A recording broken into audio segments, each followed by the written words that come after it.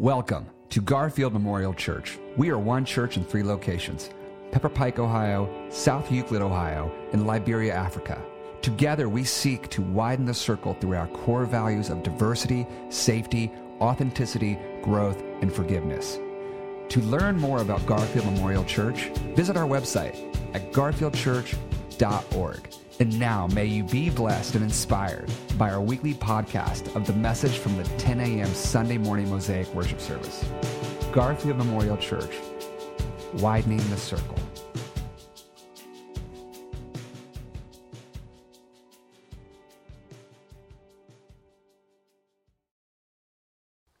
Free at last, thank God Almighty. We are free at last. It seemed to be a good way to introduce a sermon about freedom on 4th of July weekend with the end of that speech from Dr. Martin Luther King Jr. Freedom. Freedom is the theme for the day. Freedom is the message for the day. And that word freedom brings up a lot of questions for me. One of those questions is, do you want to be free? When I ask myself that question, I answer myself self. When I talk to myself, I call myself self. I say, self, of course I want to be free. I want to be free, but that raises another question, which is, what is freedom? And still another question, which is, how can I be free? And then a final question, well, not a final question, but another question of, is freedom even possible? In this day and in this age, has it ever been possible? And if it is possible, how is it possible? These I think are good questions. Maybe you're asking them too as we look at the world around us, as we see the struggles, struggles that have been going on for not just years, but generations and centuries and even millennia. Struggles in my own life when I see things that, 20 years ago I thought, I'm going to be free from this, and 20 years later I'm still going, really? Really? This is still a thing in me? Is freedom even possible? Now, if we're going to answer any of these questions with any degree of helpfulness, with any degree of authenticity, we got to start with Jesus. We got to look to Jesus. The place to start with questions about freedom is with Jesus. In Jesus and with Jesus, we can glimpse what true freedom really is, what it means to be truly free. And I use that word glimpse intentionally because the fact is, I don't think we really understand freedom.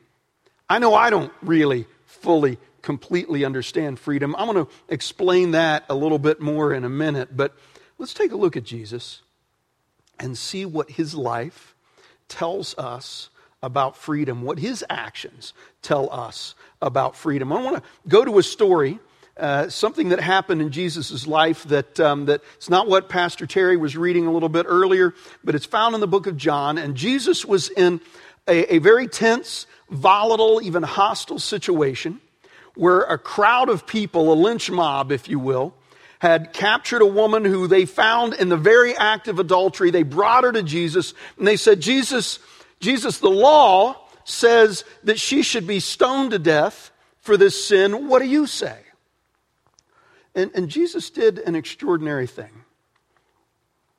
Truly extraordinary. And the depth of how extraordinary, I didn't really, there are dimensions of this I didn't get or even see until recently. I was reading in a book by Kosuke Koyama called No Handle on the Cross. It's about living the crucified life and having a crucified mind. And he pointed out what Jesus did here and how extraordinary it was. One simple piece in all of this is that when the crowd came and the accusations were made and the challenge was made, Jesus bent down. He bent down. The Bible tells us he bent down and he wrote on the ground with his finger. We don't know what he was writing, but we know he bent down. And we know that by bending down, he put himself in a subservient position. He put himself physically, positionally beneath the people around him, beneath the crowd that was coming with the accusation, and beneath the woman that was caught in adultery. And from that position of bending down, Jesus wrote on the ground, he stood up, he said, You who's without sin, cast the first stone. He bent back down again, and he waited. And one by one, those people went away. And then Jesus stood up again, and he said to the woman, is there no one left to condemn you? And then Jesus did another extraordinary thing. Simply on the basis of the fact that there was no one else condemning her, Jesus said, then I don't condemn you either. Go and sin no more. Jesus, in this story, demonstrates and gives us a glimpse of true freedom. First of all, Jesus was free to bow down. He was free to bow down. He could have done so many different things in that situation. He could have shouted, he could have railed, he could have judged and condemned the crowd that brought the woman. He didn't do that. He didn't condemn them. He could have judged and condemned the woman. He didn't do that. He didn't condemn her. He could have placed himself up on a rock or climbed up in a tree or done something to put himself above them, to speak down at them and look down at them and point down at them. He didn't do any of those things. He was free to bend down. Jesus was free to do a lot of things. He was free to give up all of his wealth, all of his privilege, all of his position, and come and live among us as one of the poorest among us. He was free. He was free to be condemned. He was free to be judged. He was free to be mocked. He was free to be beaten. He was free to be tortured. He was free to die. And in the midst of all of that, and Koyama points this out too, Jesus was free to be spat upon. Think about that. How anyone can be spat upon, but not everyone's free to be spat upon. I mean, I get angry and I get defensive and I get judgmental if someone cuts me off in traffic, if they spit in my face. I don't know that I'm free to be spat upon. But Jesus was free to do all of those things. Jesus' freedom, this glimpse of true freedom we have, to me stands in stark contrast to the most of the discussions of freedom that I hear today. Stands in stark contrast to the freedom expressed even in the Declaration of Independence. Now, I'm not a USA hater. Don't hear that. I love my country, and this is my country. And there are so many good things about the United States of America. But if we love ourselves, if we love others, we need to see not just the good things, but the full picture, the warts and all. And if we're going to be honest, if we're really going to love this country, we got to be honest about the warts. And there's warts. And I'm reading a short section from the Declaration of Independence. It's a pretty long document. Part of what I'm going to read, I'm confident you've heard before. If you haven't, this will be your first time. This is what the framers wrote, and many signed and was ratified on July 4th, 1776. We hold these truths to be self-evident, that all men are created equal, that they are endowed by their Creator with certain inalienable rights, that among these are life, liberty, and the pursuit of happiness. That to secure these rights, governments are instituted among men, deriving their just powers from the consent of the government, that whenever any form of government becomes destructive of these ends, it is the right of the people to alter or to abolish it, and to institute new government, laying its foundation on such principles and organizing its powers in such a form as to them shall seem most likely to affect their safety and their happiness. That's the freedom that our country has been built upon. And I got to say, it does not sound a lot like the freedom that we see in Jesus. And when we look at how that freedom has really been lived out, it doesn't look a lot like that freedom that we see in Jesus. And we can see the warts, the seeds of the disease there in this part of the document itself. Some of the things they said and meant, some of the things they said and didn't mean. It says that all men are created equal. They meant men. They meant men because they clearly didn't mean women, because women were still subject to their husbands. It was legal in this country for husbands to beat their wives, for husbands to rape their wives. Wives had rights only as they could be expressed through their husbands or through their fathers before their husbands. So they meant men. They meant men, but when they said all men, they didn't mean all men. They didn't mean all men. They certainly didn't mean men of color. They didn't mean poor men. They meant white men who were privileged enough to own property. All those folks, a relatively small portion of the population, were created equal and endowed by their Creator with certain unalienable rights. It was freedom for only white men privileged to own land. It was an incomplete freedom. It was an incomplete freedom. And it was a freedom that was built upon and secured by violence and the threat of violence. The Declaration of Independence was a declaration of war. They knew how the English government would react. They knew there was going to be violence. They knew there was going to be war. This Declaration of Independence was a declaration of war, and the freedom that it promised was a freedom secured by violence and the threat of violence. And that kind of violence, and that threat of violence can only happen with adequate financial resources to support it. So it was not only secured by violence and the threat of violence, it was secured by money that funds violence. That doesn't sound like the freedom that Jesus was living. In fact, it sounds quite a bit different from that. Freedom in the Declaration of Independence is defined by the word that we celebrate this weekend: independence. Independence. This is Independence Day weekend. And independence in our country, well, first of all, the freedom Jesus talks about has nothing to do with independence, not even independence at its best. But independence in this country really has devolved into, I need to be free to do whatever I want to do whenever I want to do it. You know, it's that childish, juvenile, no more pencils, no more books, no more teachers' dirty looks, that it's summertime, now I get to do what I want to do. That's really the opposite of what Jesus is talking about. That kind of independence leads to the worst kind of bondage. Bondage to self. Bondage to whatever tempts us or attracts us or draws us. And that's not freedom. It's a false freedom, not the true freedom that Jesus has for us. The true freedom, the freedom that we have and learn and experience with Jesus, has little or nothing to do with independence. The true freedom comes from being yoked to Jesus.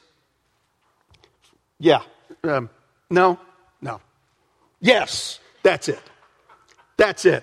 Not yoked, but yoked. Okay? That's a yoke. The others were yokes too, but no one was egging Jesus. Well, they might have been egging Jesus. We don't really know about. No, still not that yoke. Yes, that yoke. That yoke is something worn by oxen. And no, not that yoke. That yoke. Worn by oxen. One head from a different ox through each hole. And they used it to pull a plow, or they used it to pull a wagon. They used it to get work done. Here's something you may not know. I didn't know until I read some works by Jeffrey Benner recently. In the ancient Hebrew, there were 3 words for God. El, Elohim, and a third one that I can't remember, but also started with El. And that root word El, in ancient Hebrew, the pictogram, there were 2 parts of the pictogram that made that word El, and one of them was a yoke. That kind of yoke. The kind that an ox would put its head through. And from the very beginning of the Judeo-Christian heritage in writing about God, we were taught to yoke ourselves to God, or to allow ourselves to be yoked to God. The idea was when a farmer was training a younger ox on how to work within the yoke and how to wear the yoke, he would pair them with an older, more experienced ox. And that older, more experienced ox would teach the younger, less experienced ox how to work with the yoke on. Jesus said this, "Come to me, all you who are weary and burdened, and I will give you rest. Take my yoke upon you and learn from me, for I am gentle and humble in heart, and you will find rest for your souls." Jesus is saying, I got my head in one side of the yoke. Not that yoke. That yoke. I got my head in one side of the yoke. I want you to put your head in the other. And I will show you. I will teach you. You will learn from me how to live and love and work and rest in this world. True freedom doesn't come with independence. It comes with being yoked to Jesus. And true freedom doesn't come from knowledge about this or belief about this. You can believe everything that I'm saying. I can believe everything that I'm saying. You can understand it. You can believe it. You can know it to be true. And none of that will make you free. None of it will make you free. True freedom comes as we follow Jesus, as we put the yoke on and walk with him and talk with him and learn from him how to live, how to work, how to love, how to rest. That's when true freedom comes. Paul said it this way in Romans chapter 6, "Thanks be to God that you, having once been slaves to sin, have become obedient from the heart to the form of the teaching to which you were entrusted." How do we become obedient? By being yoked to Jesus and letting him teach us how to live. By following him. By following him. Jesus said, you're not blessed if you hear these things. You're not blessed if you believe these things. You're blessed if you do these things. He said to the woman, not just, "Neither do I condemn you," but go and sin no more. She had to put on the yoke and follow him. The rich young ruler that came the epitome of freedom in the 21st century American mindset. He was wealthy. He was powerful. He was a good person. He was well respected. He came to Jesus knowing something was missing in his life, that he wasn't really, truly free. And he said, "How do I inherit eternal life?" And Jesus said, you know what? He didn't say, "Believe in me, ask me into your heart, and get baptized." He didn't say that. He said to the young ruler, he said, "Follow the commandments. Do what you know God wants you to do." And the ruler said, "I'm doing all of that. I've done all of that since I was a kid." And Jesus, again, he didn't get up on his high horse and look down. No one's good but God. He didn't point his finger. He didn't judge him. He didn't condemn him. He didn't laugh at him. The Bible says he loved him. He said, "You're missing just one more thing. Sell all you have and give to the poor." Now, if that's where Jesus had stopped, then we would know that all we needed to be free was a set of rules to follow, a set of principles to follow. But that's not where he stopped. Jesus said, "Sell all you have and give to the poor." He knew that what this young man was a slave to was wealth. He said, "Sell all you have and give to the poor, and come and follow me." It's not the knowing. It's not the believing. It's the following. It's putting our head in the yoke and following Jesus. Go and sin no more. Follow me. To be free, Jesus has not given us a list of instructions. He's not given us a set of principles. He's not given us a key ring full of keys. He's not given us a book of rules or laws. He's given us an invitation to follow him, to be yoked to him. Now, if you're anything like me, maybe you are, maybe you aren't. If you're not, good for you. But if you are, you're thinking right now, this is not happiness.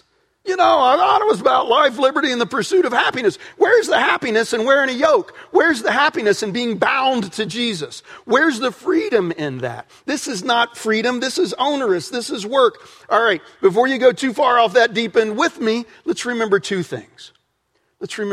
First of all, we're all yoked to something. We're all slaves to something. Right? Don't fool yourself. There's no one in this world that only ever does always what they want to do. Living out that kind of freedom always leads to bondage eventually. Always it does. Paul, again, in Romans 6, he said this, "Do you not know that if you present yourselves to anyone as obedient slaves, you are slaves to the one whom you obey, either of sin, which leads to death, or of obedience, which leads to righteousness. But thanks be to God that you, having once been slaves to sin, have become obedient from the heart to the form of the teaching to which you were entrusted, and that you have been set free from sin and have become slaves of righteousness." You're going to be slaves to something. I don't know what you're a slave to. I know some of the things I'm a slave to. I don't know what you're a slave to. Are you a slave to a paycheck? Are you a slave to a relationship? Are you a slave to a body image that is possible only with Photoshop? Are you a slave to the approval of others? Are you a slave to a chemical? Are you a slave to an experience like eating or pornography? What are you a slave to? What is that thing in your life that when it's threatened, you go crazy? And if you lose it, you're ready to jump off a bridge.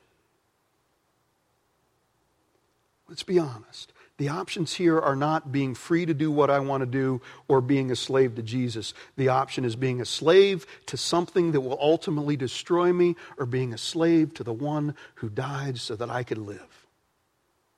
Those are our options. You're going to be yoked to something. Why not be yoked to Jesus?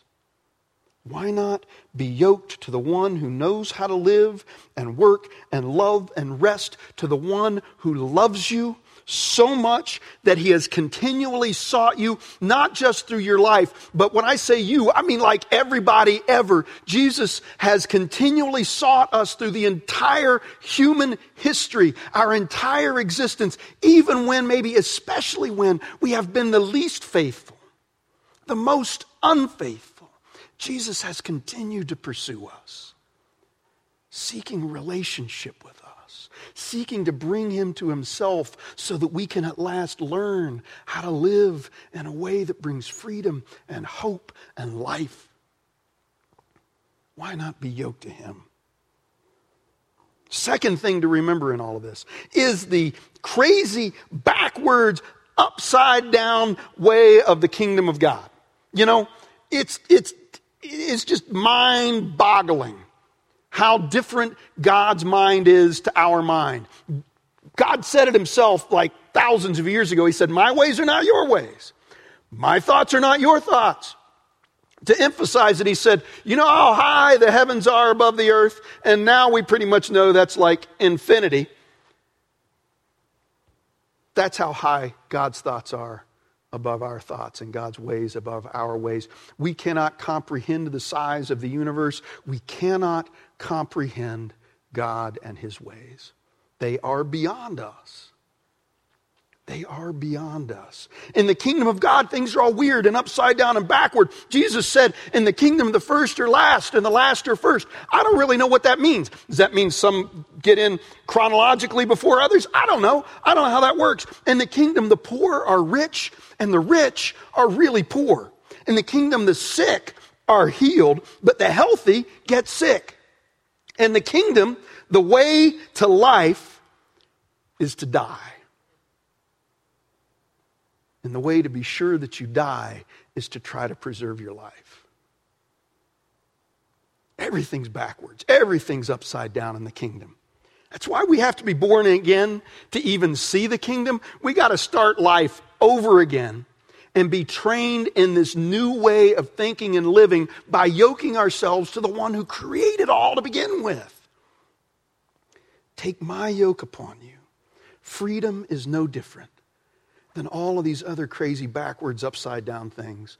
The way to true freedom is not to have control of our circumstances, to have control of the people around us, and to have control of ourselves. The way to true freedom is to give up all of that control to Jesus and be yoked to him. The good news is, Jesus said, "My yoke is easy and my burden is light." At this point, I'm standing up in the back of the crowd after the resurrection saying to Jesus, "Look, what you just went through is not easy. It's not light." And Jesus, I think, would say, It is, you just don't understand. To which I would have to say, you're right. I don't understand. I don't understand. Now, Jesus is the second person of the Trinity. I think us, the goal of being just like Jesus, just a wee bit beyond our reach. But maybe Paul, he was a person just like us. Just like us. He screwed up just like me. But did you hear the end of the passage Terry read today? She's right. We've read that passage so many times. You're very familiar with it. I think it might be the first time we've read that last little bit in this series, and I hope you didn't miss it. Paul said, after going through all of the spiritual PPE, pray also for me so that when I speak, a message may be given to me to make known with boldness the mystery of the gospel, for which I am an ambassador in chains. Pray that I may declare it boldly as I must speak. Paul's writing about spiritual PPE and this freedom from jail. He's in chains. Like literally in chains. And it's not the first time. Paul and Silas, when they were in the city of Philippi, they went out on this mission. Things were happening. People were coming to know Jesus. They were yoking themselves to Jesus, and all heck broke loose. There was a riot. Paul and Silas were arrested, and they were put in a jail, and it wasn't a comfortable jail. They were chained in a way that was designed to torture them. And they were in there singing and praying praises to God. They were free. They were free to be imprisoned. They were free to be tortured. And when God moved and the ground shook and the doors opened and the chains fell off, they were free to stay in prison so that someone else might know the love of Jesus. I got to tell you, I'm not there yet. I'm not there yet. I pray that I will get there. My problem is I keep pulling my head out of the yoke. You know, I see something shiny over there. Jesus is going this way, and I think, oh, wait, that's the thing right there. If I'd only had that, then everything would be good. I'd be free. Everything would be okay. And I pull my head out, and I go grab that, and lo and behold, it's another trap. It's like, don't, again with the traps. And I keep doing it. Paul and Silas were free to be in jail. I'm not there yet. Here's the thing. I believe it. I believe this freedom is possible. I believe Paul and Silas did that. I believe Jesus suffered and was tortured and spat upon and died for me. I believe all of these things. I have this conceptual knowledge of it, but I've got to walk a lot more with Jesus, with my head in that yoke, before I'll be free enough to live that. I'm just not there yet. I'm just not there yet. I don't always want to die. And so I keep trying to save myself. I always want to be free, so I keep trying to do what I want to do. And it never works. It never works. This whole new way of thinking and living, it takes time. That's why we got to be born again. That's why we got to start over. We got to learn and grow and mature as we're yoked to Jesus. And here's, all right, just confession here. I put on my close-up glasses because I got more notes than usual, which means I can't for sure see the time on the clock. So I can't tell how much time I got left. I'm going to try to do this anyway. I think I'll be all right. Stay with me here. As I stay yoked to Jesus, okay, I'm getting the big green keep going sign. All right. As I stay yoked to Jesus, I find myself, there's freedom in that. And I know it because I find myself going places and doing things I never would have done on my own. I think that's what this kind of freedom, I think that's another piece of this true freedom that we have. And if we look at the city of Ephesus, the church to which Paul wrote this letter to begin with, I think we can see that the part where the spiritual PPE lesson came from is from an experience of this church in Ephesus where they were now in a place they never planned to be, they never thought they would be, and they didn't even really know for sure how they got there. A bunch of folks said, hey, I want to follow Jesus too, and then they turned around and they realized there were all these other people around them and they were all so different. Not their usual crowd. There were rich people in the room with poor people. There were men and women facing each other across the room eye to eye instead of superior to inferior. There were children and there were parents. There were slave owners and slaves. There were Jews and there were Greeks. There were barbarians. There were educated. There were uneducated. And most of those folks all thought everyone else was just way down here and they were in the group that was way up there. Or they were in that group that had been beaten into them. No, you're way down here and everyone else is way up there. And now they're all right here. Now they're all right here. They were someplace they never thought they'd be. And I don't suspect they really knew how they got there. Calvin Hobbes, my favorite comic strip ever.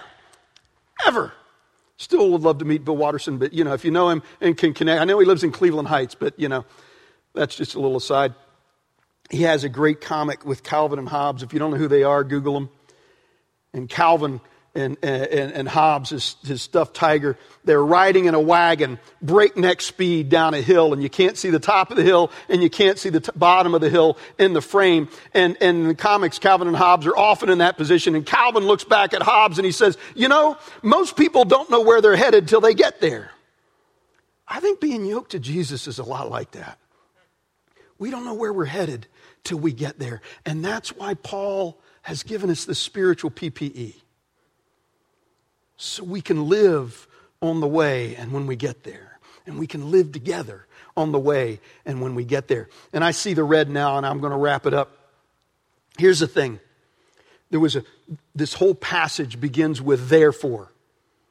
All this teaching about the armor of God begins with therefore. The stuff that was just before that is part of why this therefore is here. And the section immediately before the spiritual PPE begins with these words, submit to each other out of love for Christ. And the PPE is how we do that. You see, Ephesus was a hostile, tense, volatile situation. There had already been one near riot there from the city rebel. Anytime there's lots of people crossing social barriers and social boundaries, other people are going to get really, really mad about it and they're going to try to shut it down. And the people that are in it are going to be looking around going, I don't know if I can do this. I don't know. I didn't realize I was signing up for this when I signed up to be with Jesus. And now it was happening. And Paul said, therefore, living in submission to each other, therefore you need. You know what? There's a lot of hostility, a lot of threat of violence, a lot of tension. You don't need big, heavy shoes so you can stomp on the people you disagree with or who are threatening you. You don't need to hide behind walls to protect yourself from the people that you're afraid are going to attack you. You need peace, and you need faith. You don't need to harden your hearts so that lies or accusations or other things won't penetrate you and disturb you. You don't need hard hearts. You need righteousness. You need to be in right relationship with God. Relationship defined by a yoke in which you're yoked to Jesus and He's taken you along. You don't need a belt, big, heavy belt so you can carry all your weapons around to attack others and defend yourself. You need to wrap yourself in truth. And you don't need a sword to cut people down. Enemies or friends or whomever. You need that spoken word, that speaking, living voice of God whispering in your ears. That's what we need. You don't need a hard head. I got called hard-headed a lot growing up. I think some people still call me hard-headed behind my back. That's okay. Truth hurts. You don't need a hard head to make it through. You need salvation to soak into your mind. The truth and the reality of that. So how do we do it? How do we live free? It's not complicated. It's not easy, but it's not complicated. We get yoked to Jesus. We allow ourselves to be yoked to Jesus. And we stay in the yoke. And we do it together. I can't stay in a yoke by myself. I keep wanting to pull out and go my own way. I need other folks to help me see when I've done that. We need to stay yoked to Jesus and to follow Him. If we do that, and if we keep walking, we'll end up places we never expected to be. And one of those places will be freedom. And we'll be able to say with Dr. King and that chorus of voices, free at last, free at last, thank God Almighty, free at last. I think that the fact that this is Communion Sunday and we're celebrating communion on the weekend of Independence Day is a wonderful thing, because this communion and these elements give us, in such simple and potent clarity, a glimpse of the true freedom that our declarations and our money and our military can never provide. Jesus was free to have his body broken for us. And that night before he died,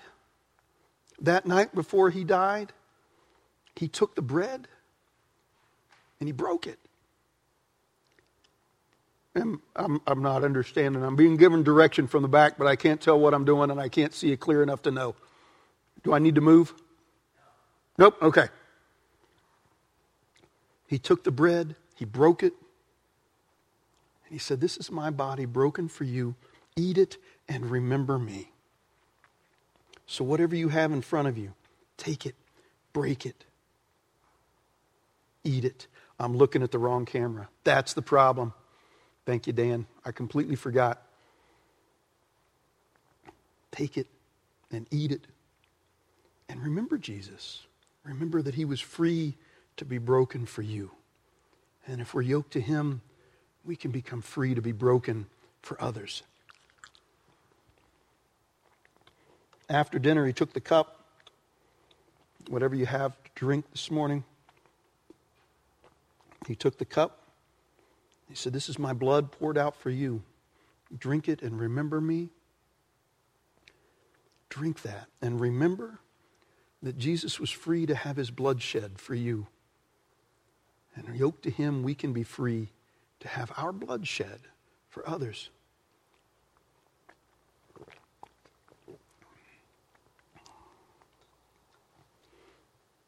And my prayer for you today and every day is this: that you find freedom, not by trying all of those things you've tried before and pursuing all of those things that you want to do because you think it will make you free, that you find freedom by being yoked to Jesus, by learning from him how to live and love and work and rest in this old world. I pray that in Jesus' name. Amen. Amen.